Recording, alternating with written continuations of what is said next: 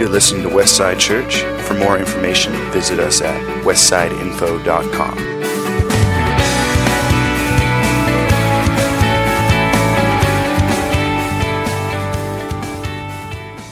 Morning, everybody. I'm so glad you're here today, and I'm excited that I get to do my about quarterly preach. I'm actually super excited about that. It's interesting because the last few preaches, if you've heard me say, if you remember back, I would say that, I started to get into it, and I was so shocked at how much depth there was in the Scripture. And I have changed my focus to, I'm excited how much depth that I'm expecting there to be in the Scripture. And so it's actually really cool. I was just excited to do that. I'm like, okay, it's literally a half a chapter, but it's going to fill up. Well, we'll see how much time it fills up, because you're the test case. But there's a couple of things that I wanted to do before we did that this morning. Number one, I wanted to wish a very, very happy birthday to my fantastic daughter-in-law, Hannah Mae Frost Swarbrick. And so I don't know if they're watching this morning, but I'm so glad that she's a part of our family and that the Frost and Swarbrick families are molded.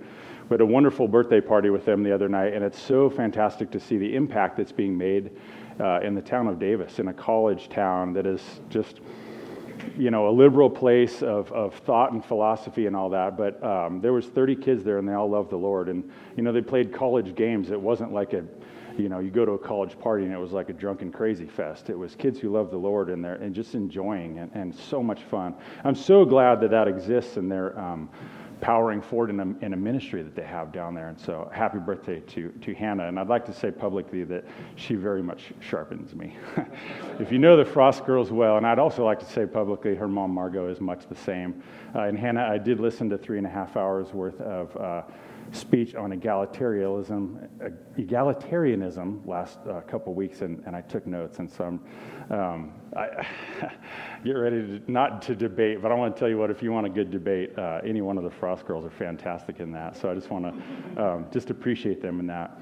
And I just also want to say that I'm so appreciative of the memorial that we had yesterday for one Mike Keith, and what is appreciative is not of passing, it's appreciative that the gospel was preached, and that was exactly what the family wanted and what Teresa wanted.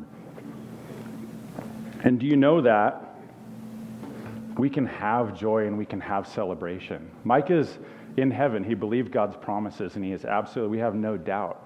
And so we don't come to mourn for his behalf. We come to celebrate for his behalf, because he ran the race that Paul talked about, and he made it.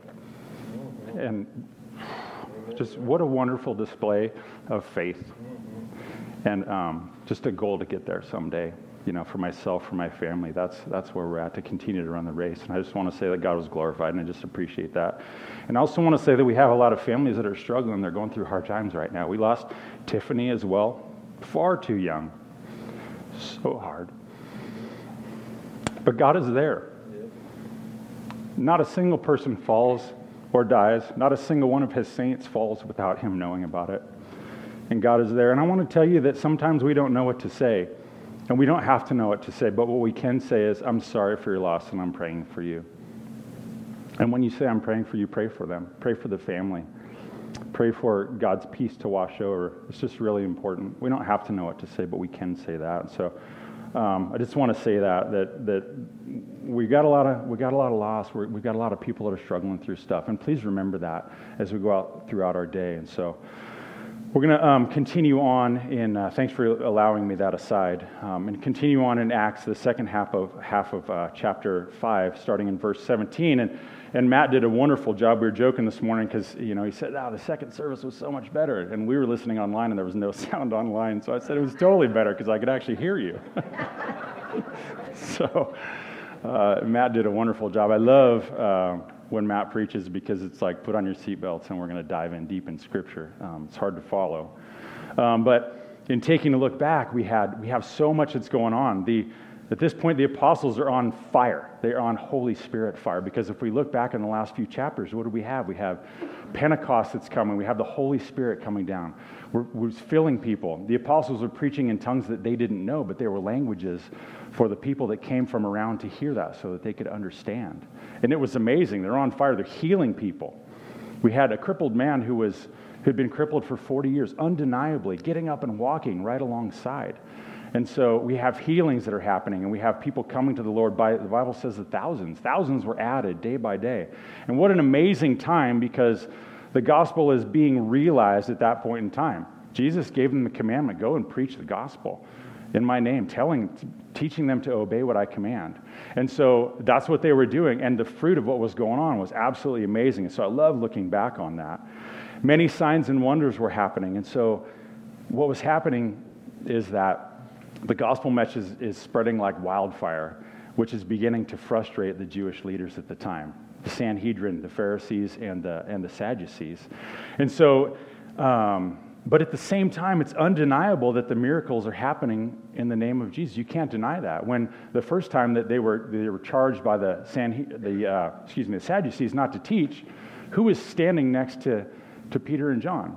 The crippled man that was healed. You can't deny that. This guy hadn't walked in 40 years, and he's standing right there, and they're like, don't teach in this man's name. They're like, this man walks because of Almighty Jesus and because of the healing that he can bring. And it's just amazing to see. This is undeniable at this point in time.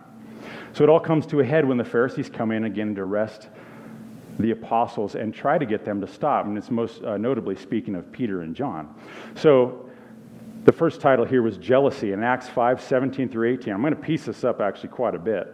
It says, but the high priest rose up, and all who were with him, that is the party of the Sadducees, and filled with jealousy, they arrested the apostles and put them in public prison. The Jews didn't operate the prison, the Romans did, and it was a public prison that they put them in.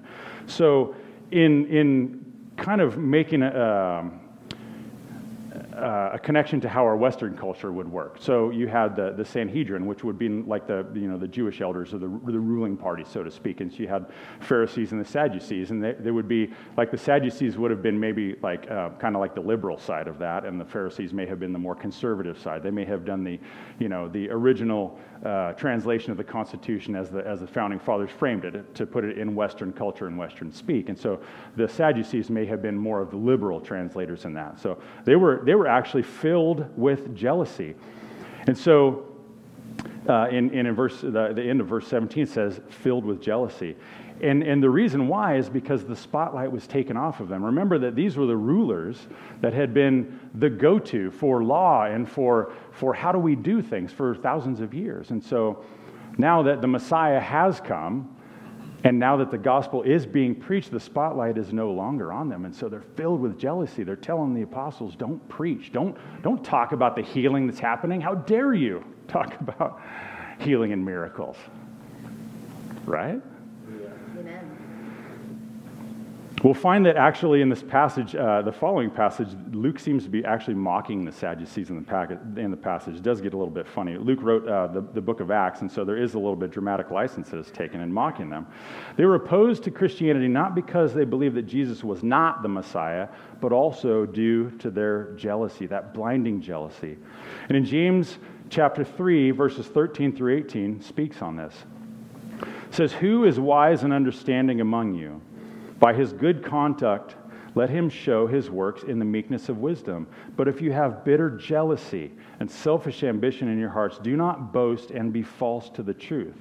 This is not the wisdom that comes down from above, but is earthly, unspiritual, and demonic. Earthly, unspiritual, and demonic.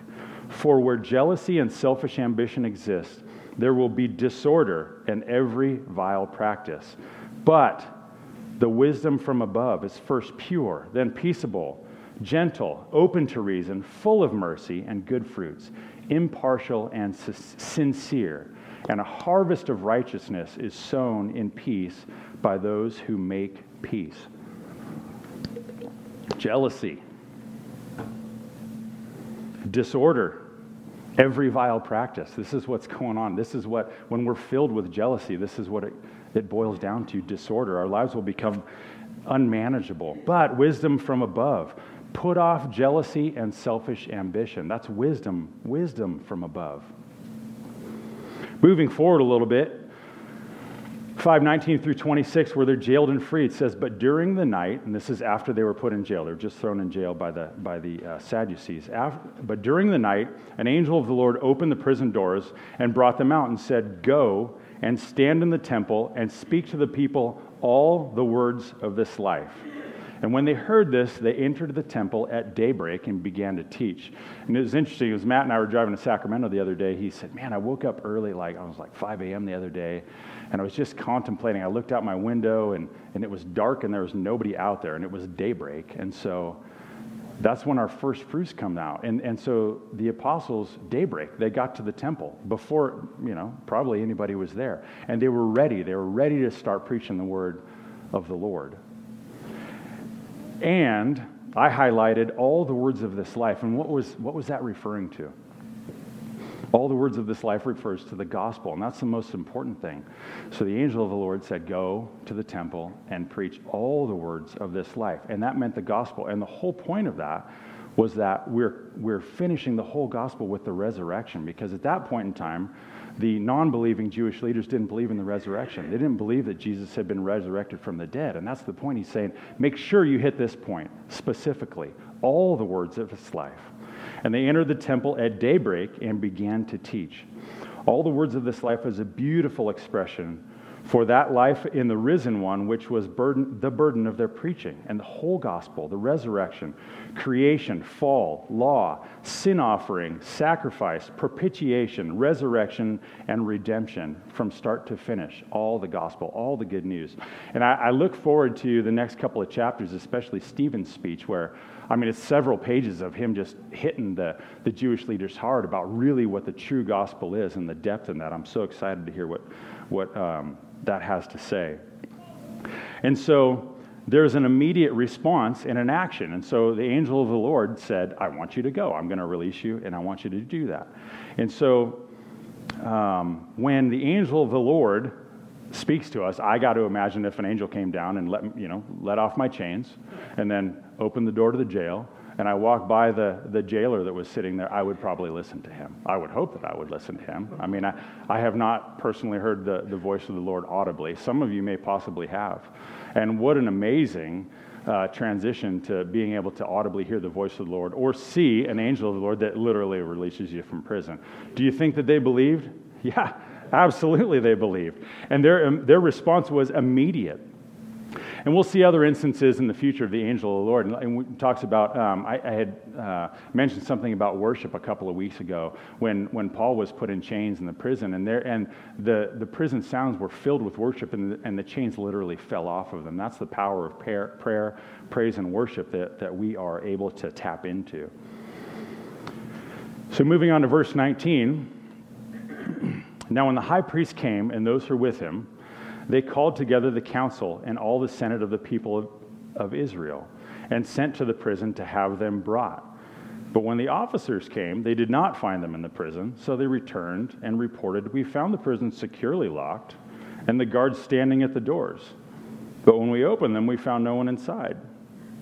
Now when the captain of the temple and the chief priests heard these words, they were greatly perplexed about them.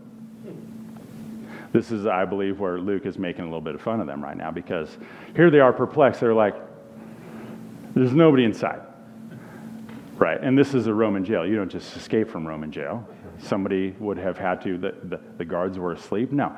And so the point here is they were perplexed. Why were they so perplexed? To see that a miracle of the Lord had happened where the angel came in and released them from prison.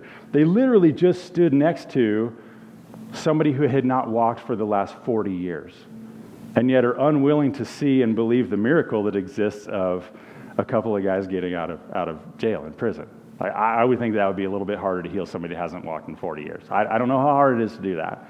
But I'm going to tell you what. So they're perplexed, and they're like, how could this possibly happen? Completely negating all the rest of the things that had been happening in the near recent past, in the last few chapters that we talked about. Greatly perplexed about them, wondering what is to come. And someone told them, look, the men who you put in prison, are standing in the temple teaching the people. Then the captain and the officers went and brought them, but not by force, for they were afraid of being stoned by the people. So last week, Matt talked about the temple and kind of the areas in the temple and how many people would have been there. And imagine if there were thousands being added to the faith every day, how many people would have been in the temple? Like, there would have been thousands of people in there, most likely. I wasn't there, but I would imagine that would have been how many were there. And the reason why is because they were hearing of all the signs and wonders. They were seeing miracles that had happened. They were seeing the lame walk. They were seeing people healed. They were hearing voices in languages that were their own dialect. And what an amazing sight that was. And they went to the temple to listen. And so we had thousands of people there, and they didn't have, like a little belt pack with a microphone and a PA system, right? So what they would have had are thousands of people that were listening, I would imagine, very intently. Try to talk to a crowd of 5,000 people. I mean, we got to speak up a little bit, right?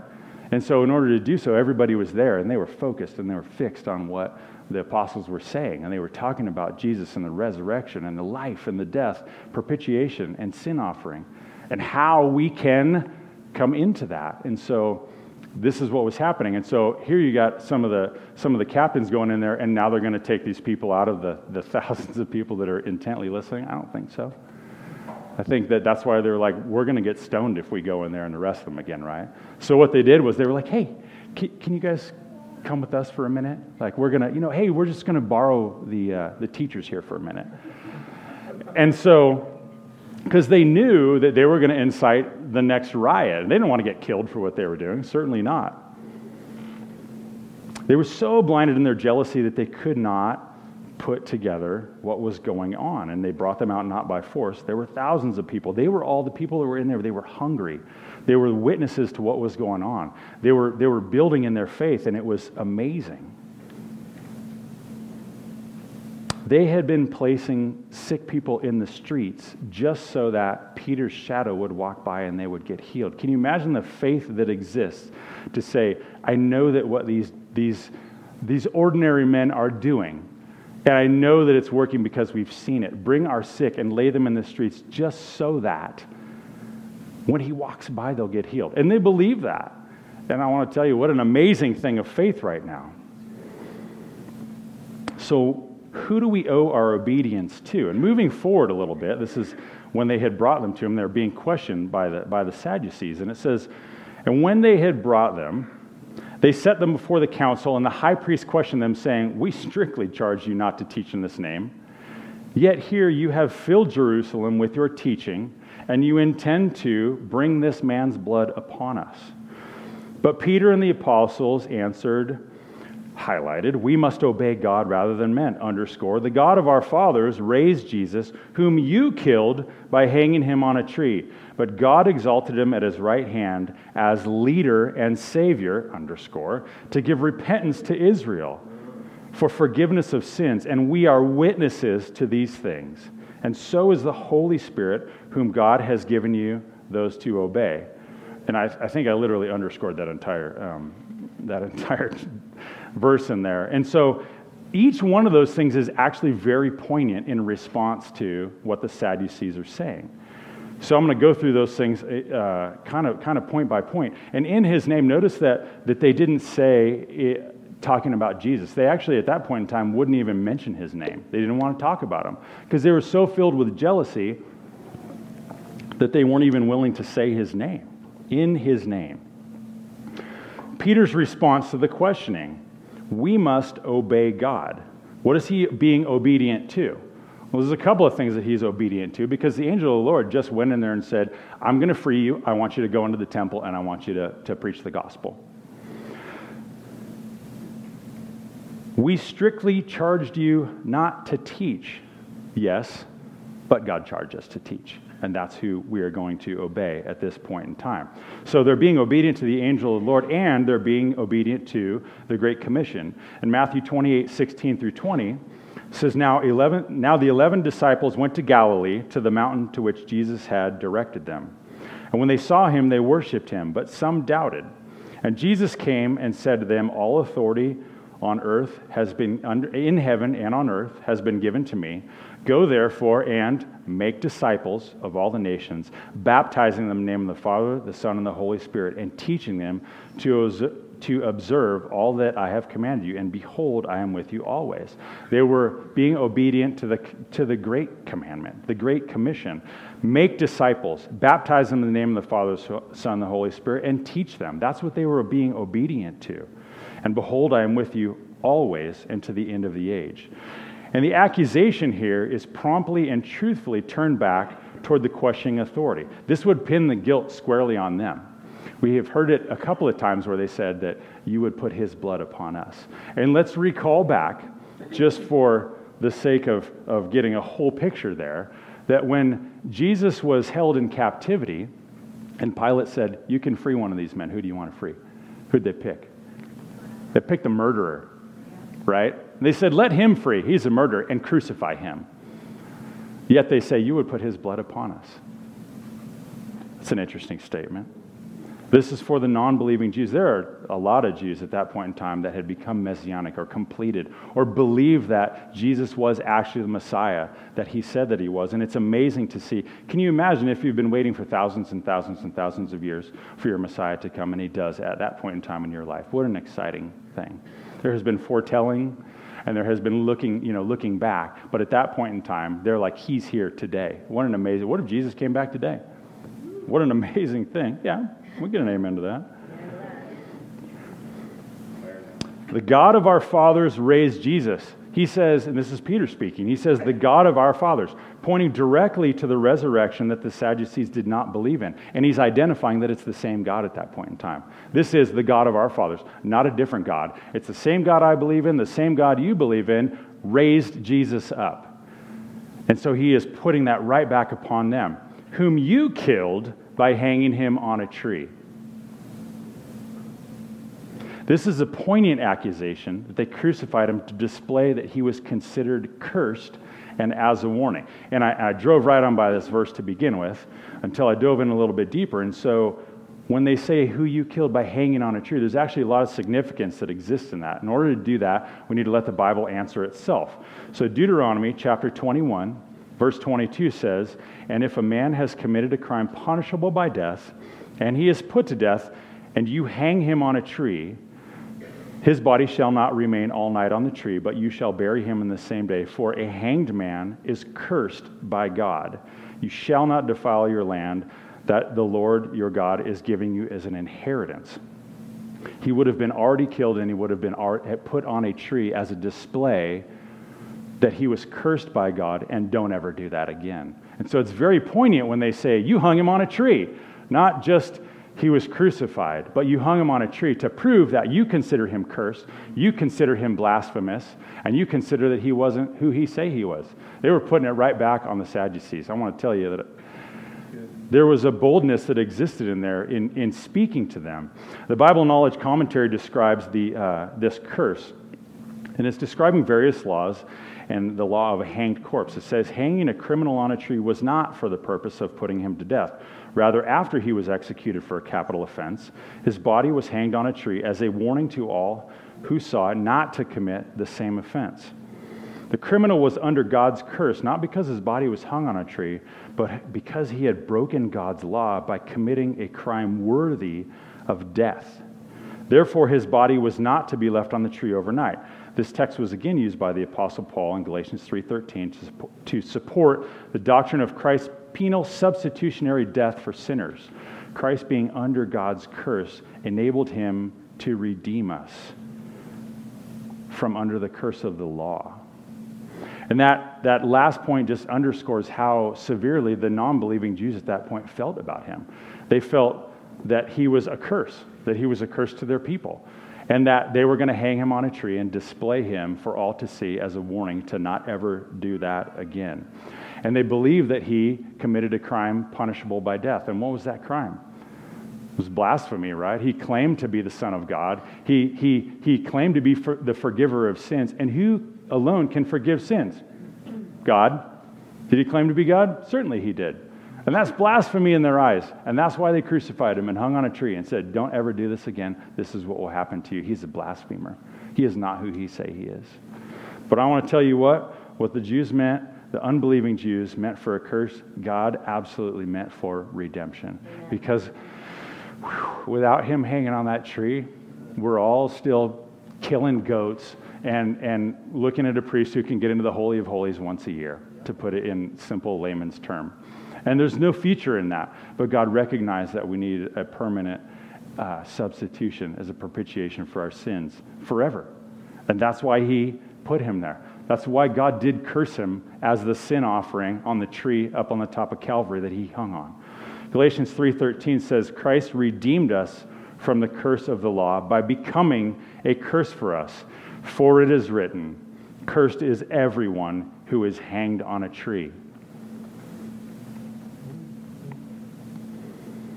And finally, they remind the Sadducees that Jesus is exalted to the right hand of God as a leader and as a savior to bring repentance for forgiveness and sins to Israel. Yet another poignant accusation that this is why Jesus is here. He's your leader.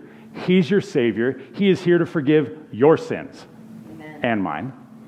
He is the head, kephale, leader, source of all that you have, and yet you don't recognize it.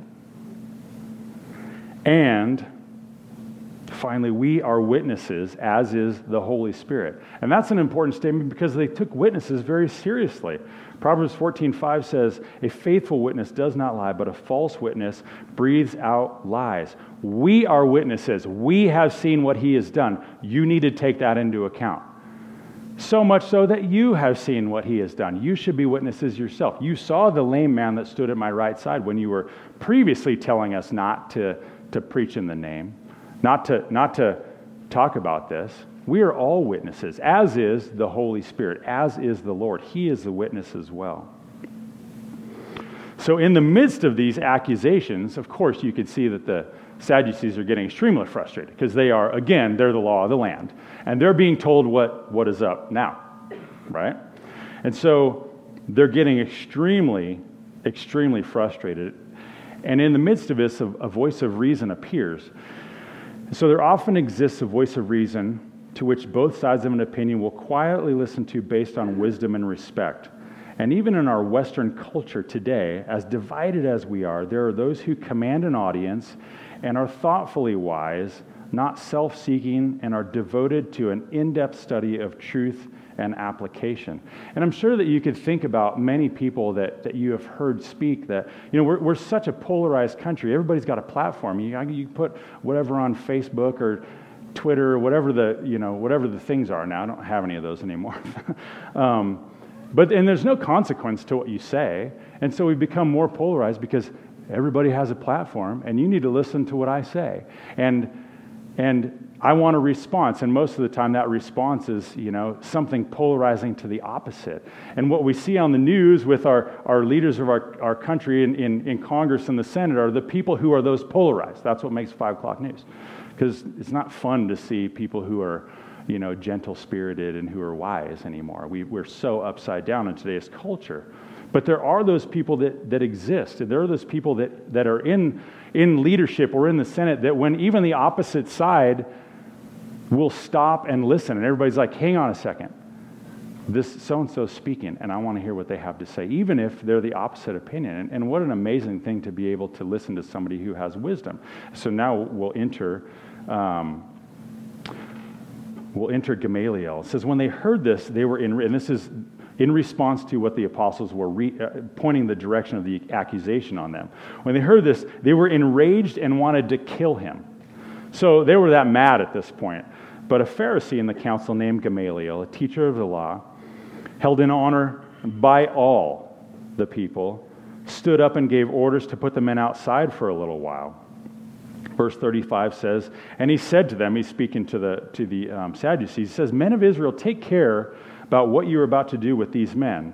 For before these days, Theudas rose up, claiming that he was somebody, and a number of men, about 400, joined him, and he was killed, and all who followed him were dispersed, and it came to nothing. After him, Judas the Galilean rose up in the days of the census, and they drew away some of the people after him. He too perished, and all that followed him were scattered. So in the present case, I tell you, keep away from these men and let them alone. For if this plan or this undertaking is of man, it will fail. But if it is of God, you will not be able to overthrow them. You might even be found opposing God. So they took his advice. So here you have people that are enraged enough to kill the apostles that stand in front of him, and yet the voice of reason comes in from the same group, but the opposite side, that more conservative side, and says, and he gives his wisdom, and so they took his advice. And his simple statement was, what if? What if you're right? What if you're wrong? Right? So Gamaliel was a disciple of Rabbi Hillel. And at this time, he was the head of the school of Hillel. In Jewish sources, he was known as Rabban Gamaliel. Most rabbis would simply be called Ravi or Rav, which it means teacher or my teacher, respectively. But Gamaliel was given the title of Rabban. This is above rabbi, which means our teacher. And it was a special title to the leader of the school of Hillel. Gamaliel was the first of 7 rabbis to have this title. And I got this from the Jewish Encyclopedia, and it's some quotes from the Mishnah. It says he had so much influence in his own time that the Jewish Mishnah states, since Rabban Gamaliel the elder died, there has been no more reverence for the law, and purity and abstinence died out at the same time. So here's a man who, even today, is held in very, very high esteem. It's a man who loved the Torah. He loved the interpretation of the law. He held tight to that, and he was bound to that. So much so that 2,000 years later, we're still talking about how devoted he was. What an amazing thought that is. Enter Saul of Tarsus, who we would call Paul, student of Gamaliel, one of the chief writers of the New Testament and bringers of the gospel, was a student of this person who is a bringer of wisdom. Acts 22:3 says, this is Paul speaking, I am a Jew born in Tarsus in Cilicia, but brought up in this city, educated at the feet of Gamaliel according to the strict manner of the law of our fathers, being zealous for God as all of you are this day. Paul was extremely zealous, so zealous that he oversaw the killing of many of the early disciples, right? That's a zeal that he had for God. Now, certainly it was misguided, and we know that Paul's conversion on the road to Damascus was radically changed, and he recognized right then and there that what he was doing was wrong. And he recognized right there that he had missed the Savior, right? But he was brought up into this person. It was amazing. So when Gamaliel spoke, all the Sanhedrin listened. He was gentle, he was calm, and he spoke with authority. He spoke in a wise manner to convince the Sadducees. And what was his question? What if? What if what you're saying is wrong? What if these men are just doing things of men? Then it's going to fizzle out. It just makes sense. Everybody else is going to die. Just let them be. But what if they're not? What if what they're doing is of God? Would you want to be found opposing the Lord? And I would suggest that struck them a little bit deeper than the former. Like, you don't want to fight against God. I mean, really. He is actually the creator of the universe. He's the author of life. He built everything. If you want to have a dirt fight with him, he'd say, go get your own dirt. I made all that. It's right? You got nothing to fight with. Any of those tools, he made them. They're all his. Earthly consequences of being obedient to God. These do exist. Acts 5:40 and 41, it says, when they had called in the apostles, they beat them and charged them not to speak in the name of Jesus and let them go. Then they left the presence of the council, rejoicing that they were counted worthy to suffer dishonor for the name. I find it interesting that I'm sure that Gamaliel was still there, and he didn't say don't beat the apostles. What he said was don't kill them. There is some very interesting twist in that. I'll get to that in a second. But first, they rejoiced in being beaten. Who would rejoice in being beaten? Like, honestly. Not me. I would hope that in the end days, that when we are persecuted, that we could just take that model and put that in the forefront of our lives. Rejoicing in being beaten. Why? Because they were counted worthy to suffer. I am so important that I am worthy to suffer the dishonor for the name of Jesus. I'm so glad that you beat me, because that means that I'm right smack dab in the middle of what God's will for my life is. That's kind of an amazing thing right there. Shows this is the first instance that the apostles are beaten for their faith. We're going to see a whole lot more of that as we go through Acts. But this shows an amazing perspective and a tremendous faith muscle. Like, do you think that they really believed? Of course, they had been healing people, and they've seen that. But you, again, are willing to be beaten for your faith. And this beating would have been severe. It wasn't like they were just flogged. It would have been most likely about 39 minus 1 lashes, in according with Deuteronomy chapter 25, which was up to 40 lashes. And anything after that was dishonoring. Apparently, it was honorable to be beaten 40 times, but after that, it was dishonoring and might cause death. And so that's what they were beaten. Who here has been whipped once? You got 38 more to go. And you're going to be stoked about that. And I'm going to tell you, when they were beaten, it wasn't like, it's actually kind of passed over there very easily about, yeah, they were beaten and then they let them go. No. They were beaten.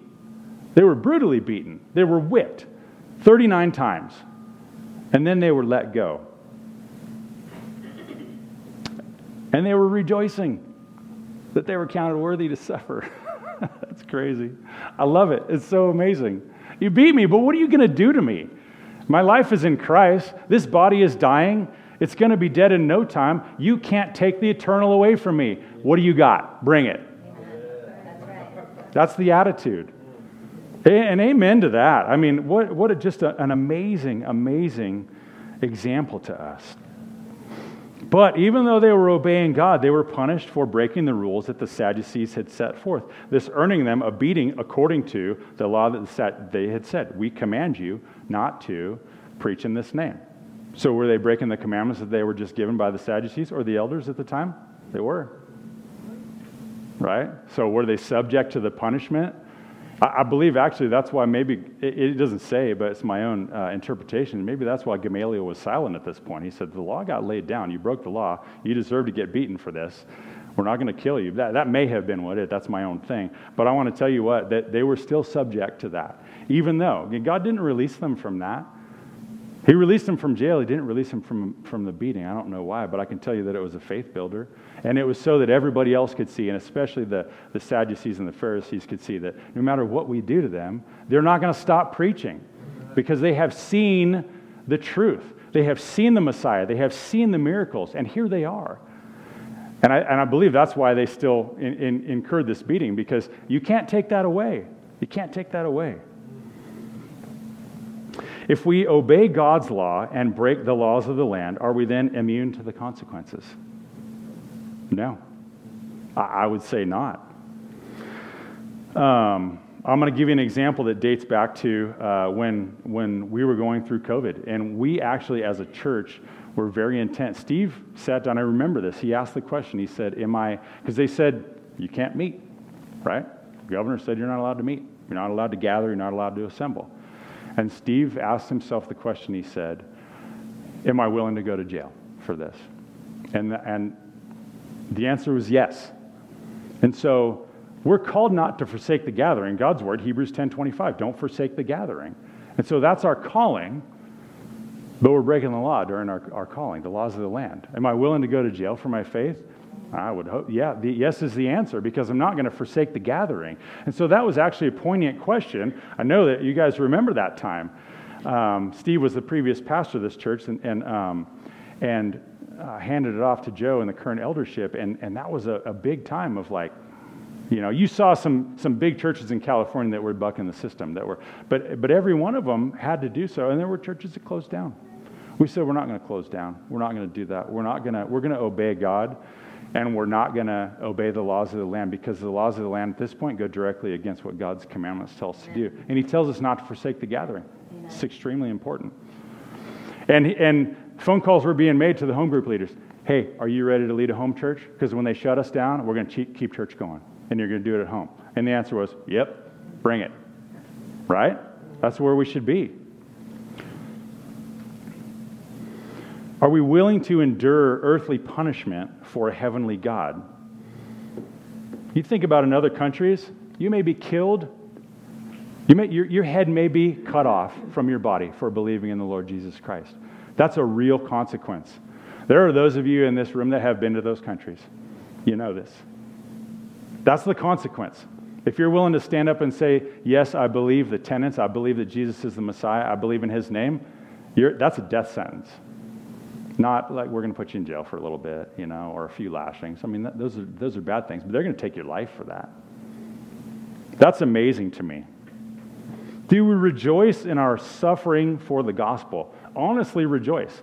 I mean, we can just be under oppression, and like I'm getting beat up at work because those guys know I'm a believer and they give me all the garbage jobs and they don't, hey, whatever, bring it. What are you going to do? Are you going to take my faith away from me? Are you going to take my salvation? No, the world is temporal. Give me all the stupid jobs. Whatever. We can still glory in that. We can rejoice in that and say, God, I'm just going to continue on in what you have for me. And to that end, do we think that because we still suffer, are we not in God's will? I would challenge you that, the apostles are suffering in the right square in the middle of God's will. And oftentimes we think, I'm just getting hit so hard right now. I can't hear God speak. I must not be in his will. Where am I? And I want to tell you that we can be right in the smack in the center of God's will and still be going through it. We can be in a position of where we're getting beat up from left and right, and we can still know that we are within God's will. How do we know if we're in God's will? We have the yardstick, the ruler, the litmus test right here, right? Oftentimes we ask the question, I just don't know if it's God's will. Have you asked God what he says about your will? There are things in here that are extremely 100% clear that you could say, I'm fairly certain that's, let's let the Bible answer that. No, that doesn't fall in line with what God's will is. Or, yeah, absolutely. I know that you're suffering right now, but it seems to me that you're on the right pathway. And finally, there are many still suffering the consequences of poor choices. We have believers that are in prison radically converted, right? We have people here that go into prison ministry and they see that every day. And yet they're radically converted. They love the Lord. They're preaching the gospel in prison. And yet they're still in prison. Because they broke the laws of the land and still owe a debt to whatever the law is that they broke. And that doesn't mean that they can't be effective for God and be right square in the center of his will. He can take that situation and turn it into his will for your life. And boom, now you got guys that are showing up on Thursday nights, our crew the Thursday night crew that are like, yes, I love the Lord. I was radically saved in jail and I'm out of it and I'm going to keep powering forward. And God puts you right back squarely in the center of his will. Still suffering the consequences of our earthly choices. Continued fulfillment of the Great Commission. Just the last little bit here. And every day in the temple, Acts 42, and every day in the temple, from house to house, they did not cease teaching and preaching that the Christ is Jesus. This is the full message of resurrection salvation through Jesus Christ. Full knowledge and experience of the consequences that could keep them down. They've already been beaten for this. But as soon as they got out, what did they do? They went right back to the temple. Who was also back at the temple? Yeah, the Sadducees, the Pharisees, the entire eldership. They were still there. Don't think that they just let them have the temple. Absolutely not. They went right back to square one, where God told them to be. He said, go to the temple and preach the full gospel. They got busted for that. They went right back to the temple to preach the full gospel. Right back to that. Every day, without cease, front and center in the temple. Why the temple? Because the leadership was still there, and this was still where everybody was going, because they knew that this is where they were going to find them. And they were hungry. They were wanting to hear that gospel. In the face of adversity and punishment, we can still stand and proclaim that the good news is the Christ. We believe the gospel truth of creation, the fall, the need for a Savior, propitiation, the resurrection, and salvation. The full gospel. The full gospel. Jesus came in this world to restore us to right relationship with God, our Father, the creator of the universe, the author of life. He was wrongly accused. He was beaten, cursed, spat upon. He was pierced for our transgressions. He was crushed, and he was cursed and hung on a tree. He who knew no sin became sin for us, who do not deserve what we get, and we do not get what we deserve, right? We do not deserve what we get. And we get what we do not deserve. And I'm talking about salvation and restoration. What is it that we deserve? Our wages, what we have earned. Your wages are something that you have earned. And we have earned a death penalty based on what we do. But that's not what he gives us. Our wages are not salvation. But that's where Jesus hanging on the cross brought us back into right standing relationship. And we get what we don't deserve. We don't deserve that. I'm going to tell you right now, I have done things in my life that make sure that I don't deserve what I get, but Christ hung on the cross for me and said I paid for that. Isaiah chapter 53, verse 4 through 5. Surely he took up our pain and bore our suffering, yet we considered him stricken, punished by God, stricken by him, and afflicted. But he was pierced for our transgressions. He was crushed for our iniquities. The punishment that brought us peace was upon him, and by his wounds we are healed. I want to tell you that on that day of crucifixion, it's still just very real in my mind. And most of the time I can't even talk about it without coming to tears. But Christ, after he was accused, after he was not released ahead of a murderer, was beaten, and then he was taken up the hill to Calvary, where he carried his cross. And on the way up, he was kicked and spat on, and he was cursed, and people beat him. And then when they got up there, they nailed him to a cross. This is somebody who was sinless. He did not deserve that. He did not deserve that. We deserve that. And when they nailed him to the cross, they hung him up there for everybody to see as cursed, hanging on a tree. And that curse was my sin that put him there.